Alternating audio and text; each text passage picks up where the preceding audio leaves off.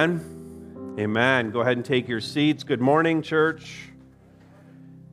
We're going to be in a bunch of different scripture verses again today. We're in this series called We Are Harvest. It's locking down the DNA of our church, what our church is about. And so no single passage we're looking at, but a bunch of scriptures that are going to help us understand this a little bit more, understand ourselves a little bit more. And every business and a nonprofit leader knows that a healthy organization starts with a clear articulation of the values and the priorities of the organization. And some of you who are involved in businesses or you're involved in nonprofits or other organizations will know you've probably had meetings from time to time where you had to go through the values and priorities of your business, your organization, in order to have these things clear. And if you don't do that, there's confusion in the organization or the company. There's a lack of cohesiveness or unity among those that are part of the organization. And then there can be missional drift. You're just off message and off target in terms of the purposes. So whatever the organization is trying to accomplish becomes lost simply for a lack of clarity. People not knowing where they're supposed to be or what they're supposed to be doing. Now, long before business gurus in the last, few decades, business gurus write their books, and long before you could get those books in airport bookstores, long before business gurus put all their videos on YouTube so you could learn more about that, long before business gurus were doing the thing they were doing, the Lord had set out the values and the priorities for His organization, which we call the church. And prior to that, the Lord set out the values and priorities for His other organization called Israel, one people of God, but expressed at a different time in history as Israel. And so Israel and the church in the New Covenant, Israel in the Old Covenant, both had great clarity with respect to who they were. And so there's no excuse, I just want to say it, there's no excuse for a church that loses its way and becomes confused about why it exists. I don't mean to be harsh on any other church, but this is a reminder for us constantly that there's no excuse because the Word of God lays it out for us. And any church that has lost its way, forgotten what it's supposed to be and what it's supposed to be doing, has simply stopped reading the Bible. Maybe under the guise of, I think we need to be more contemporary or we need to be more creative to reach this generation. But listen, we just need to get back to the Word of God, which explains to us how to be the church. And so we have so far in this series, this is message 5, and so we have already identified our one foundation is Jesus Christ. We have walked through the great commandment to love God. We've looked at the second commandment, which is to love people. And last week we laid out what it means to be a disciple with the 4 W's, because we understand that our mission from the Scriptures is to make more and better disciples of Jesus. So in this 5th message, we're going to focus on our biblical values and priorities, or what we call our 4 pillars. And simply put for our church, if it doesn't fit somewhere into the 4 pillars, we don't do it. It has to fit in to the 4 pillars. And what that does is it keeps us in our lane. And there are lots of churches that forget what the Scriptures say about what it means to be the church, and they start doing things that churches were never commanded to do in the Scripture. So we have a lane outlined by the Word of God. We want to stay in our lane. And so here's what we're going to go after. It's in your notes. It's on the screen. We value and prioritize 4 pillars. Good? Ready for that? Cesar's ready? That's it? Just you? You're the only one ready? Cesar responding for the whole church. Let's just put it that way. He's responding for all of you, that you all are now ready to understand what we value and prioritize, these 4 pillars. First one is this: unapologetic preaching. The long-form explanation of this, which, by the way, has been with us for the 20-plus years that we've been a church, the long form is proclaiming the authority of God's Word without apology. We ground this in a scripture. Each of the four pillars is grounded in a single scripture verse. We ground this first one in Paul's instruction to Timothy. Paul was the apostle. He was traveling around the Mediterranean world. He was preaching the gospel. He was establishing churches. He was appointing elders. He was training pastors. And that's what we see in 1st and 2nd Timothy. He's writing letters to a young pastor who's leading a church. And in the second letter, he writes this. He's telling him how to be a pastor, and he says, preach the word. And he says, be ready in season and out of season. Be ready to preach when it's easy to preach. Be ready to preach when it's hard to preach. Be ready when it's convenient. Be ready when it's inconvenient. Be ready when people want to hear it. Be ready when people don't want to hear it. A lot of times when people say they want to hear the word of God, they really don't want to hear the word of God. Sometimes it's very difficult to preach the word of God. And then he also says to Timothy, because he would be going through this as well, preach whether you feel like it, preacher, or you don't feel like it. Like sometimes I feel like preaching. I feel energized. I feel like preaching. And sometimes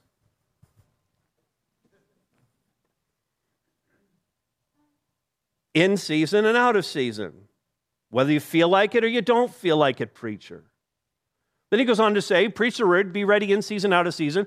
Reprove, refute false teaching. There's a lot of false teaching out there, and when we bring the word of God, we're refuting all the wrong things.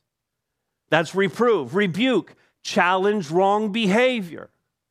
There's no doubt that as we gather here today, that there may be some people who are engaging in activities that are not according to the righteousness, holiness of God, as the scripture would tell us those things. They're not living a ethically pure life according to the scriptures.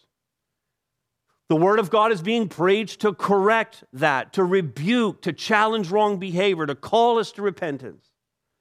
Reprove, rebuke, and then exhort, encourage. This is an encouragement word. Encourage those who are believing right things. Encourage by your preaching those who are living according to the standards of holiness. And so it's all three of these things. It's refuting false teaching, it's rebuking wrong behavior, and it's exhorting those who are living for God as best they can by the power of the Spirit. And then we're to do all of that, Paul tells Timothy, with complete patience. Why patience? Because again, there are a lot of people who are not always excited about hearing the word of God and obeying it. And so you may have to preach a thing 17 times before someone gets it. So with patience, we're going to teach with complete patience and also teach with complete teaching. In other words, we're going to use various teaching methods. We're going to bring the full onslaught of all the ways that we teach to bear so that people will hear the word of God. Now, having laid that kind of out, that's the pillar, that's the scripture verse we base it on. A very important question then comes into play because a lot of churches have been rethinking this idea of preaching over the last decades. The question is this: is preaching as a method relevant for today's progressive person? Is preaching relevant today? And the answer is no. You surprised by my answer? I was hoping for a little shock. It's not relevant. But the reality is preaching's never been relevant. And by relevancy, what I really mean is, does it make sense in the culture today that you would set aside time on Sunday morning every single week to come here and listen to one person tell you how to live your life? It's not relevant to the culture outside. It doesn't make sense to them. But preaching's never been relevant. We're not into adapting to the times, and that's what I mean by relevancy. No one ever said that preaching was relevant. It's a hard thing. It's a strange thing.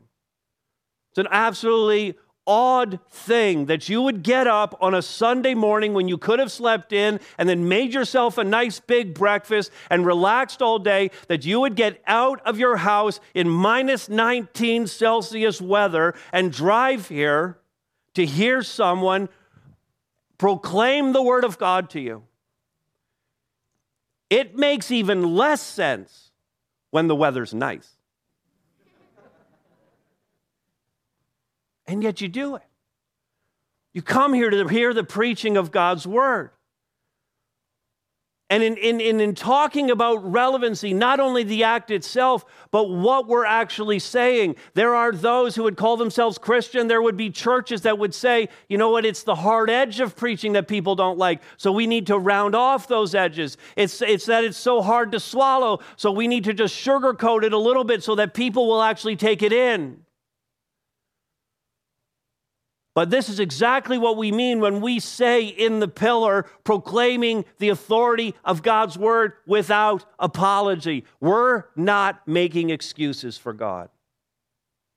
We're not apologizing for anything that he said or the way he's chosen to communicate it. We're not making excuses or apologizing because modern sensibilities are offended by the word of God. Because modern sensibilities have been offended by the word of God in every era of history, starting with the garden. The first time the word of God was offensive to someone.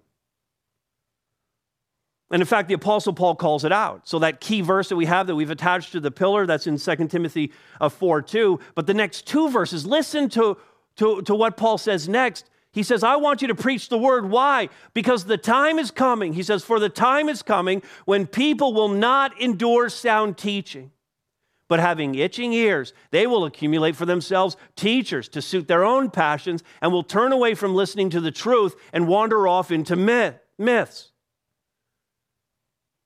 Man, I don't know if you already have the word today written in the margin of your Bible beside these verses, but that's today, isn't it? Doesn't that describe what we're experiencing? That's spot on for today. It's all the reinterpretation of the Bible. It's even churches and Christians saying, hey, I know that that's what that meant then, but I don't believe that it means that today. But the Word of God is unchanging. And if it meant it then, it means it today. We're not reinterpreting the Bible. We're not soft on sin. We're not soft on repentance. We're not preaching only the easy parts that don't offend those who are more modern or progressive. We're preaching the whole counsel of God. We preach because that's what God has prescribed. We preach because here, under the inspiration of the Holy Spirit, the apostle told Timothy to preach the word. We're not preaching because it's in vogue. We're not preaching because it's popular. We're not preaching because it makes sense. We're not preaching because it's relevant. We're not preaching because it's the best means of communication. We're preaching because God told us to. Curiously, this was also Jesus' mission. I think often when we think about Jesus' mission, the first thing we go to is, well, Jesus came to die on the cross. I think almost all of us would answer the question that way. Why did Jesus come? He came to die on the cross for us. He came to be raised to new life. You'd be right, of course, in one respect, but would you like to hear what Jesus said about his mission? Because this is what he said at the outset of his mission. This is in Luke chapter 4. He said, I must preach the good news of the kingdom of God. Jesus came to preach his own words. He came to preach the good news of the kingdom of God, which, by the way, the good news of the kingdom of God starts with the bad news of the kingdom of men. It starts with human depravity. Then he goes on to say this, I was sent for this purpose. What's the purpose for Jesus coming? He says it was to preach the gospel.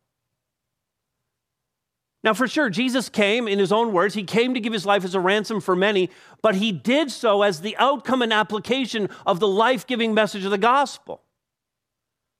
So his death and resurrection embody the gospel message he preached. It's all part and parcel of the same thing for Jesus. He embodies the word. But he came to preach. Paul told us to preach. Paul would later write, to help us even understand why this is not relevant. Paul later wrote that the gospel is to be conveyed. He calls, in fact, the gospel, or what we do, he calls it in 1 Corinthians 1, the folly of what we preach.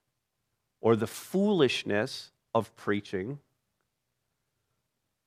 The gospel is to be conveyed in this way through preaching so that, 1 Corinthians 2:5, faith might not rest in the wisdom of men, but in the power of God. So preaching then, what we're all experiencing in this very moment is a weekly, miraculous opportunity for the power of the Holy Spirit to be shown in our midst.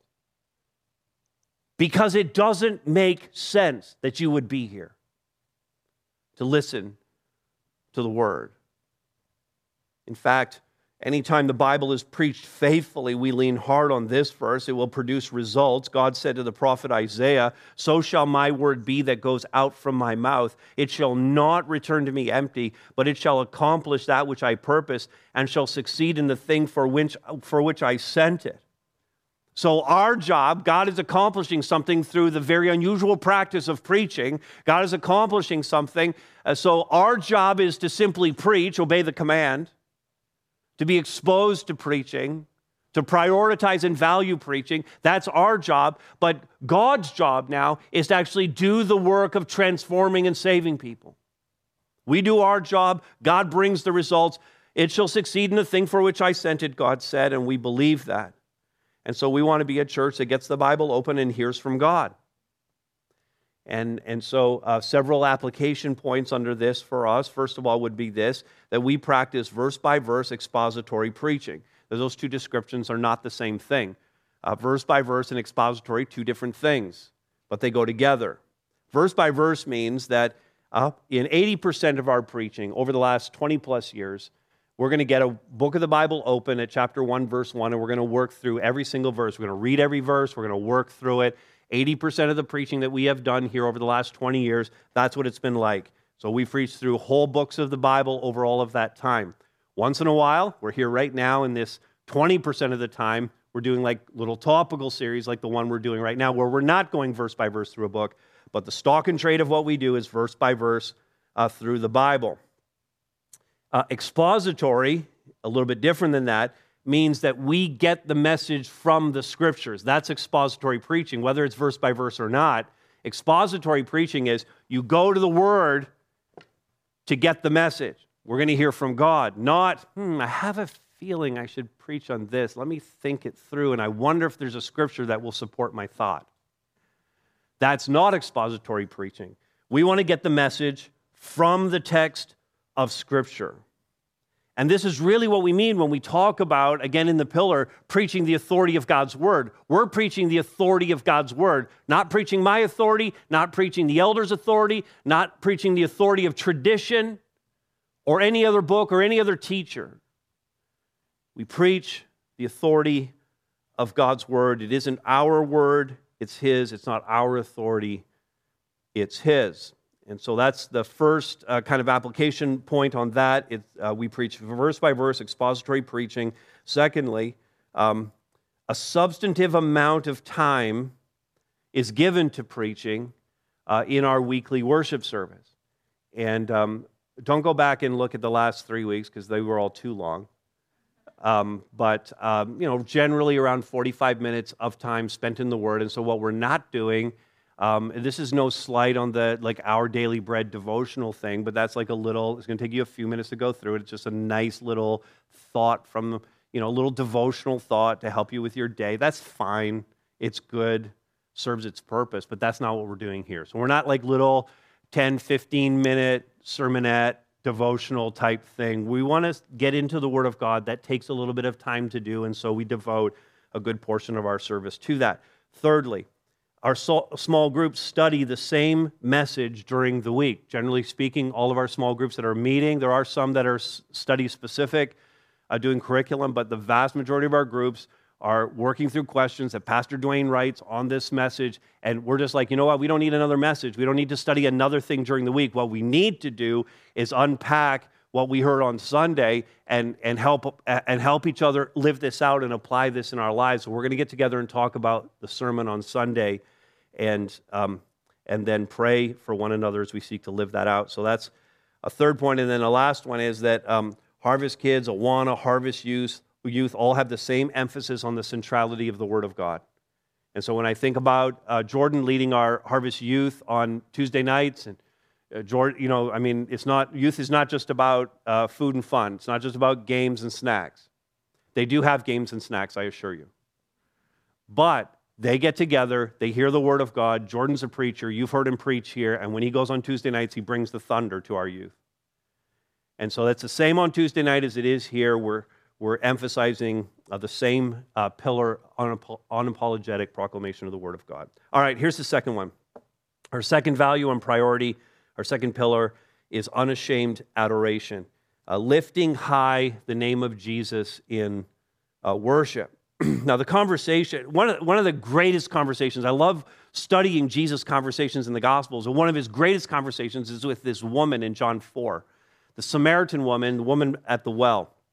And it's one of the most powerful conversations for a couple of reasons. But in the course of talking about her personal life, and they're getting like really into the details of her personal life, which wasn't great, but she changes the subject to the subject of worship. So like a general religion question, because Jesus was getting a little too personal with her. How many times have you had a conversation with someone and it's getting a little too personal and they change it to some other random religious question that they have?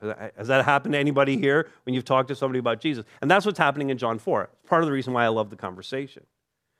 So she changes the topic, and this is why it's helpful to us. She tries to change the subject to that of worship, because she's a Samaritan, she's talking to Jesus, he's Jewish.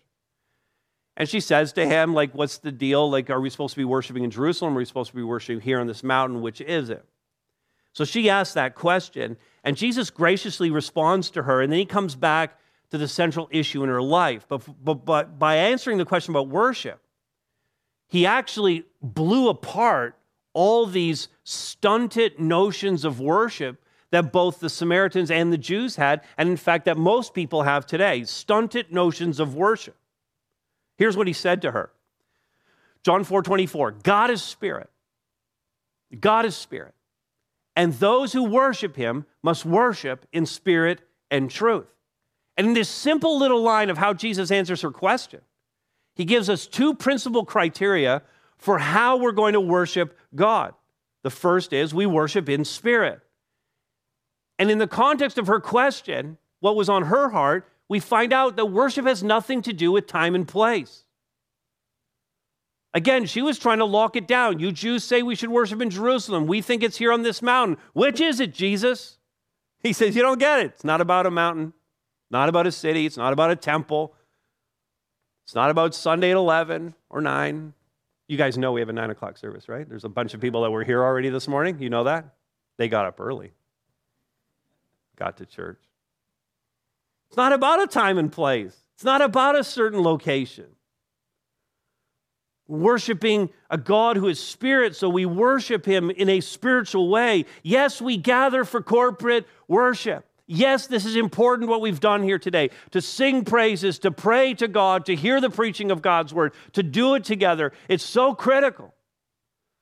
It's the culmination, though, this is what's so important. It's the culmination of all the worship you've been doing all week long, as an individual, as a couple, as a family.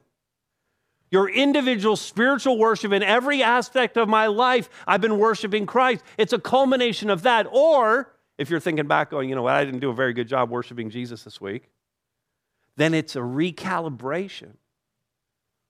It recenters you and brings you back for the next 7 days so that you can go into these next 7 days worshiping the Lord, worshiping him in spirit. So that's the first of it. But the second criteria, worship in truth. Our worship is grounded in who God is and in his word. And so it cannot be, and this has echoes back to the first pillar now, it cannot be a fabrication of our own imagination. So it can't be what so many are going after today. It can't just be a designer religion. That I'm gonna create some kind of religious system for myself that makes me feel comfortable. Remember what Paul said back in his letter to Timothy, that we shouldn't be accumulating teachers to suit our own passions. I'm going to find someone who says something that makes me feel comfortable about God. No, it's according to the truth. It's God's word that teaches us and tells us and sets the parameters for our worship. And so we're bounded by the truth that God alone in the name of Jesus Christ should be adored. We're bounded by that. But we're unbounded with respect to time and place. Worship is all-encompassing in our lives. Now, it isn't surprising that the values and priorities of the church, if you heard last week's message and now you're hearing this one, that there seems to be overlap between our definition of what it takes to be a disciple and what it means to be a church, what the church values. And of course, there's overlap in those things. And with all of that said, we rightly gather for worship corporately, even as we worship Him throughout the week. We understand that the first church in Jerusalem was launched. We have the record of that in Acts chapter 2. And that all came upon every soul. Worship overcame the church.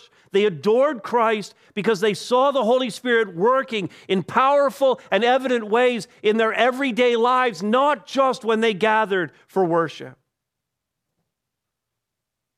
And I would say further that our emphasis on worshiping together is in anticipation. It's not only the culmination of a week of worship or the launching for a week ahead of worship, but we gather together for worship in anticipation of the eternal worship service. And when you think about these four values and priorities of the church, three of them come to an end on the day that Jesus returns. There's going to be no more preaching because there's going to be no one left to preach to. There's going to be no more prayer because we're going to see Jesus face to face. There's going to be no more witnessing because everybody's either saved or unsaved at that point and the die is cast. Three of the four pillars are gone. But this one pillar, worship, is the sole business of eternity, if I can put it that way. So that's why this is so important to us. The picture of eternity, the Apostle John was given this vision in Revelation chapter 4. How many people are excited for the Revelation series coming up in 6 weeks? How many people are excited for that? I'm excited about Revelation 1 to 5 and 20 to 22. Super excited for those chapters. Revelation 4, 9 to 11. And whenever the living creatures, this is the picture of eternity. Take a look what's going on. Whenever the living creatures give glory and honor and thanks to Him who is seated on the throne, who lives forever and ever. The 24 elders fall down before Him who is seated on the throne and worship Him who lives forever and ever. They cast their crowns before the throne, saying, "Worthy are you, our Lord and God, to receive glory and honor and power, for you created all things, and by your will they existed and were created." And so that's why we do it now. That's why the worship team prepares. That's why they choose these songs that are going to allow us to speak directly to our God in worship. That's why they come up here not as musicians, but as worshipers, to lead us to the throne with them. We're rehearsing. We're getting ready for. We're singing and worshiping in anticipation of this heavenly scene. That's why we do it now. That's why we value this. And so for us, again, several application points here. This is why for us, we have to keep our worship fresh. Keep it fresh. We love the hymns that were written hundreds of years ago. And once in a while, one of those will come into our worship. We love the songs that were written 20, 30, 40 years ago. There was a little tag at the end of the second song that if you've been around the church for a long time, turn your eyes upon Jesus. That's about a 40-year-old chorus. It was great to bring it back and sing it again. Those songs were written into their culture and their time. Some of those songs can make the leap into our day, but most don't. So we change up our songs pretty regularly so that we're singing what is on the hearts of songwriters today who are experiencing what we're experiencing, who know what the world is like in the 21st century, who have our heart, who know our struggles, who are singing it in the language of music of our time. And so we want to keep it fresh. That's why we rotate songs so often. That's why we're always learning new songs. Secondly, we keep it holistic. That is to say, we already say that this is unashamed adoration. We're not ashamed of worshiping God. And because we're not ashamed of worshiping him, we want to bring every single part of who we are to the worship of our God. We want to engage the mind. We want to think about our worship. We want the lyrics to be intelligent. We want them to be smart. And we'll say in a moment, we want them to be accurate. Our worship should be thinking. It should be an act of the will. We should want to do it, and it should be challenging our will. We should be in the midst of worship going, I want to live more fully for Jesus. It should be an act of the heart. There should be an engagement of the emotions. Many of us were raised in contexts where it wasn't right to show emotion in worship. And that's a complete denial of how God, the Creator, made us in his image. He made us to be emotive beings. If you're not a super emotive person, I'm not trying to force you into any kind of mold, but if you are an emotive person, it's okay to express sorrow, to express happiness, joy. It's okay to express your emotions in worship. And then we worship God with all of our strength. We express ourselves physically with our bodies by clapping, by raising our hands, with our voices in singing, and with appropriate dance moves, like appropriate ones, if you're able. Otherwise, well, that's fine. Here's the thing, though.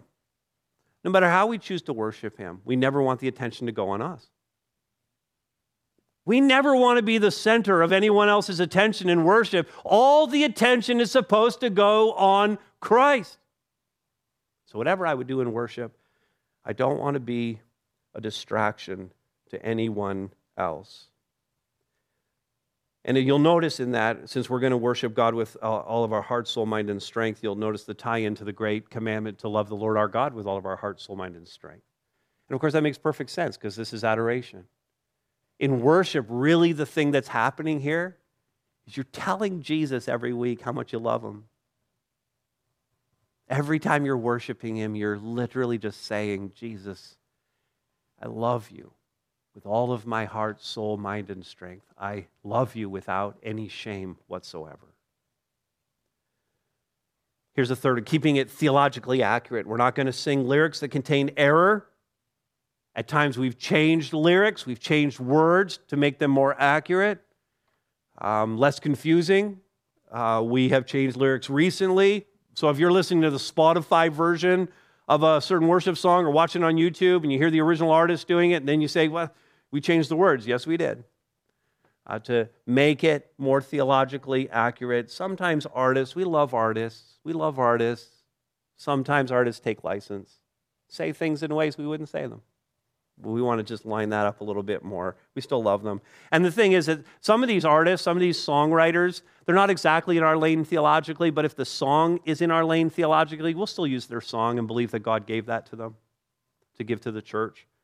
And so not everybody who writes songs is exactly where we would be theologically, and that's okay. And then fourth, we're going to keep it simple. Our liturgy, if we can call it that, our liturgy is very simple. We don't encumber it with a lot of extras. Really, our liturgy is sing, pray, preach. And that's about it. Sing, pray, and preach. All right, here's the third pillar.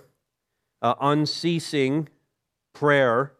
That phrase you can see would come from 1 Thessalonians 5:17, where Paul simply says, pray without ceasing.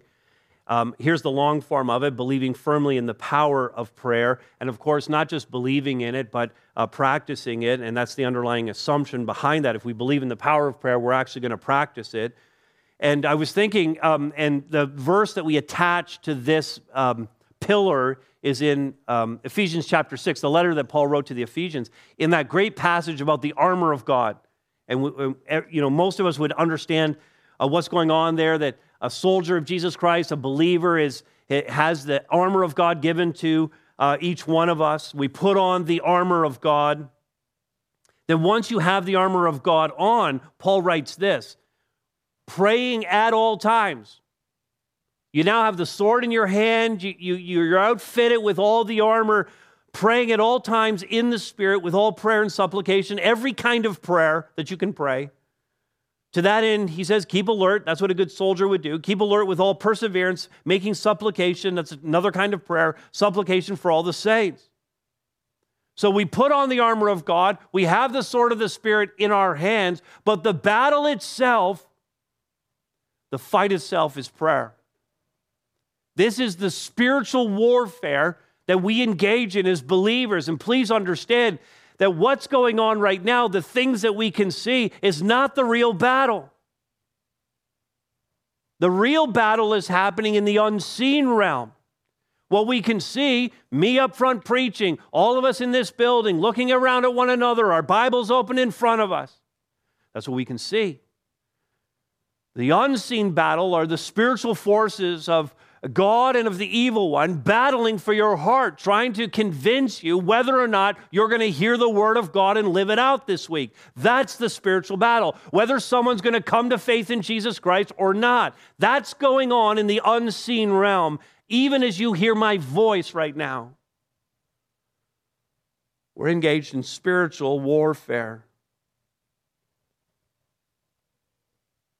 Paul wrote this to the Corinthians, "For though we walk in the flesh," though we're living our lives as human beings down here on planet Earth, that's all he means by that, though we walk on earth as humans, the things that we can see, we are not waging war according to the flesh. So it's not really about all the things that we can see. It's not about how clever we are, what strategies we have, or what programs are really going to hit the mark, or how impressive our facilities are, or how great our website is. At the end of the day, it's not about any of these outwardly visible things that we can see. He goes on to say, the same passage, he says, "For the weapons of our warfare are not of the flesh." They're not human things. They're not things that we can see. But they have divine power to destroy strongholds, those strongholds that are spiritual in our lives, that are keeping us from greater obedience to Christ or keeping us from becoming followers of Christ. And so the real work of this ministry is unseen. It's quiet. It's behind the scenes. It's unpretentious. And it's all but unrecognized. Let me tell you where the real battle is taking place. Every Sunday morning before any of you get here, one woman walks through this entire building. She goes into every single room and she prays for every person that's going to be in every one of those rooms. She was here before 8 o'clock this morning, praying through the building, praying for you. Unseen, unpretentious, unrecognized, waging war. It's dozens who lift up requests before the Lord, making supplication from the requests that you put in the Connect form every week. Those are taken very seriously. They're compiled into a list. They're sent out to dozens of people who have committed every week to pray for those matters that are going on in your life.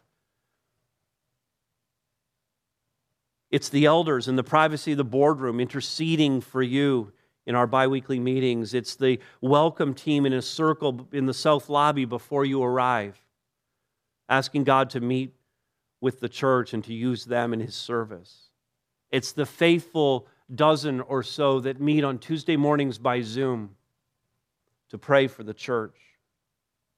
And it's the vast number who pray through the Prayer Matters email that comes out on Thursdays. It's the people in small groups praying. It's the simple prayer of a child in Harvest Kids in Awana, or of one of our teenagers in our youth ministry. They are praying. We are praying at all times. We are praying without ceasing. It's the very air in our lungs. It's the breath that comes in and out of our bodies. It makes no sense at all that a soldier would put on all of the gear, put on all of the armor, have the sword in his or her hand, and then not breathe. The soldier would fall over and die, and even though the armor would be impressive and the weapon would be impressive, without breathing, the soldier dies. There is no fight. It doesn't matter how good the weapons are, how strong the shield is. And if we don't pray, because it's our very breath, if we don't pray, nothing else matters. It doesn't matter how impressive the facility or the programs are, or how hardworking we are. If we don't pray, nothing else matters. One more pillar: preaching, worship, prayer. Here's number 4. Unafraid witness. Sharing the good news of Christ, Jesus Christ, with boldness. Now, again, we talked last week in our definition of disciple that as we witness, because a disciple witnesses for Christ, but as we witness, we should employ this twofold strategy as witnesses for Jesus Christ. The first strategy is to invite people to come and see. And we've said you can do that if you're watching on the live stream. You can invite them to watch the live stream. You can invite someone to come and see by coming to a worship service here. We grounded that in an invitation that was given in John chapter 1. There's come and see. But then we also should be prepared to go and tell that there are some people who would never come. We need to go to them. We need to tell them the gospel. And so evangelism or witness, we understand evangelism or witness is the mission. We must be sharing the good news of Jesus Christ. So then the question remains, what's stopping us from doing that? What stops us from saying to someone, come and see?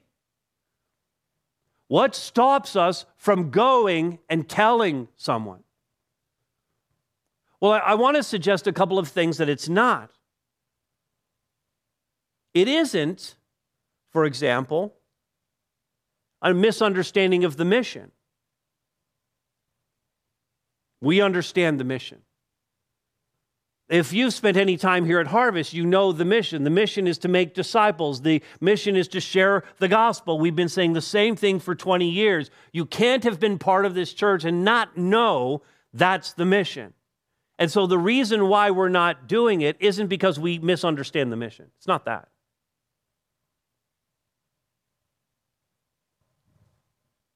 It isn't even this. It isn't that we don't understand the gospel and therefore can't explain it to someone. But I hear a lot of people kind of saying that. Well, I just don't know what I would say. I don't know how to explain the gospel.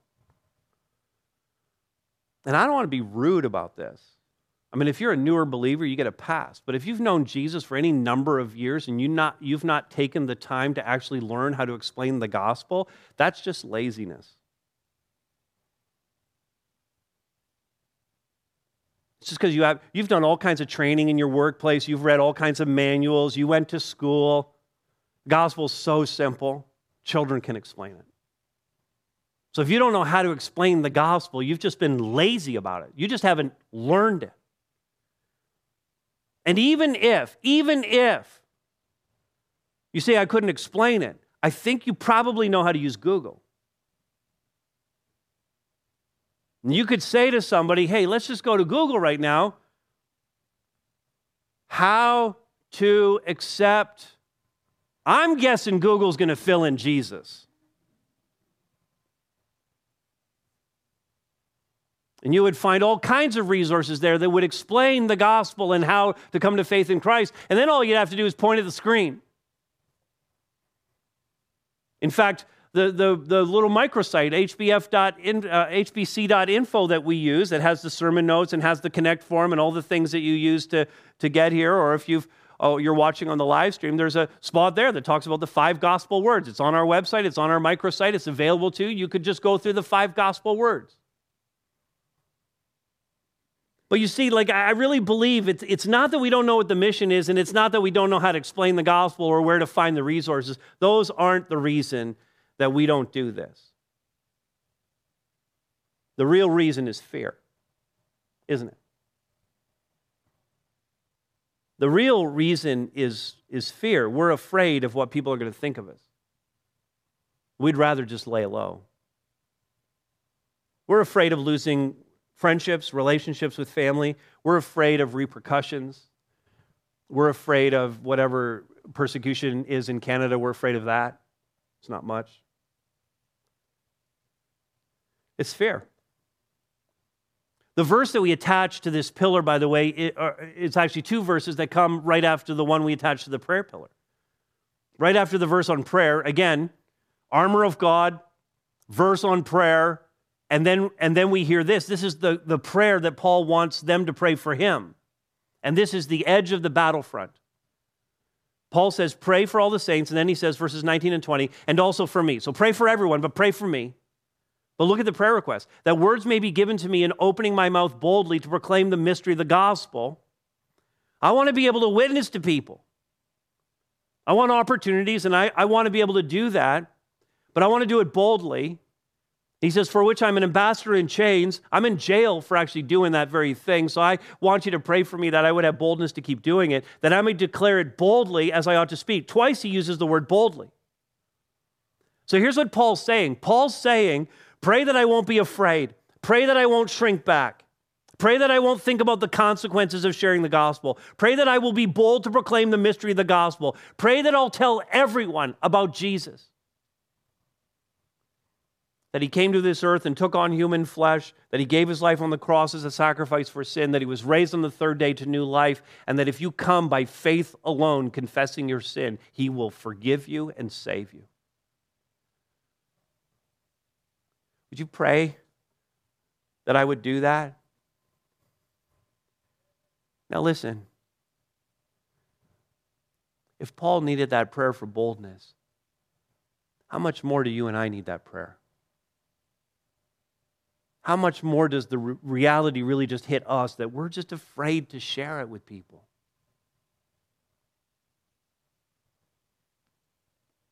See, we want to keep this gospel front and center in our lives. No other gospel. We don't want to be distracted. We want to stay in our lane as a church and as disciples. We want the gospel to be the center of all we do and all that we are. We want to make more disciples of Jesus, and that's not going to happen unless we tell them. Unless we invite them to come and see, unless we go and tell, it's not going to happen. Paul knew this. When he wrote to the Romans, here's what he said to them. How will they call on him in whom they've not believed? How are people going to get saved unless they have an opportunity to believe? But how are they going to believe in him of whom they have never heard? If they never hear about Jesus, they're never going to be able to believe. They're never going to be able to get saved. And how are they to hear without someone preaching? And how are they to preach unless they're sent? And Paul wasn't really talking about preaching like this because he's in jail. He was just hoping that he'd have opportunities to share the message of the gospel with the guards or with another prisoner or someone who came to visit. And how are they to preach unless they're sent? As it is written, how beautiful are the feet of those who preach good news, who share the gospel, who go and tell. This city and this county, our country is filled with people who need Jesus Christ. That's why this pillar is among our top values and priorities. People all around us are grasping for anything that's going to make this life make sense to them. In the last 2 years, we've used the word before, the last 2 years have been terribly disruptive for people. But God ordained the disruption. Do you believe that? God ordained this disruption, and he hasn't changed the mission. It's still the same. Christian, we need to capitalize on this disruption to lead people to Jesus Christ. We have the words of life for them. And so let's be unafraid witnesses. Let's boldly share the good news of Jesus Christ. That's our 4 pillars. Let's commit. If you're new to Harvest, my invitation to you is commit to these pillars with us. Come join us in this mission. Throw yourself into it. And if you've been at Harvest for quite a while, recommit to these things. Maybe there's been some drift in your own life, and to come back to them and say, you know what, I need to come back to these things in my life. Because these are the values and priorities of Christ himself.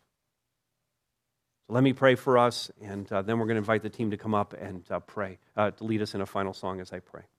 Father, we are so very grateful again for your word to us, Father. We need this word constantly to ensure that we're staying in the lane that you've given to us as a church. So, Father, help us to focus again on the mission that you've entrusted to us, on worship, on the word, and, Father, enhance and growing in our relationship with you through prayer. And, Father, where we have fallen back, I pray, God, where we've drifted off, Father, I pray that we would repent and come back to you. Father, our hope and desire is for this church to make an impact in this community and as you give us liberty, Father, around the world. And so, God, help us with that. May your Holy Spirit move in this place in awesome and incredible ways. May there be that sense of awe. Father, may you do the unexplainable so that when we leave this place each week, it's obvious that you've been at work. It's been a manifestation of your Spirit in our midst, and it hasn't been our efforts.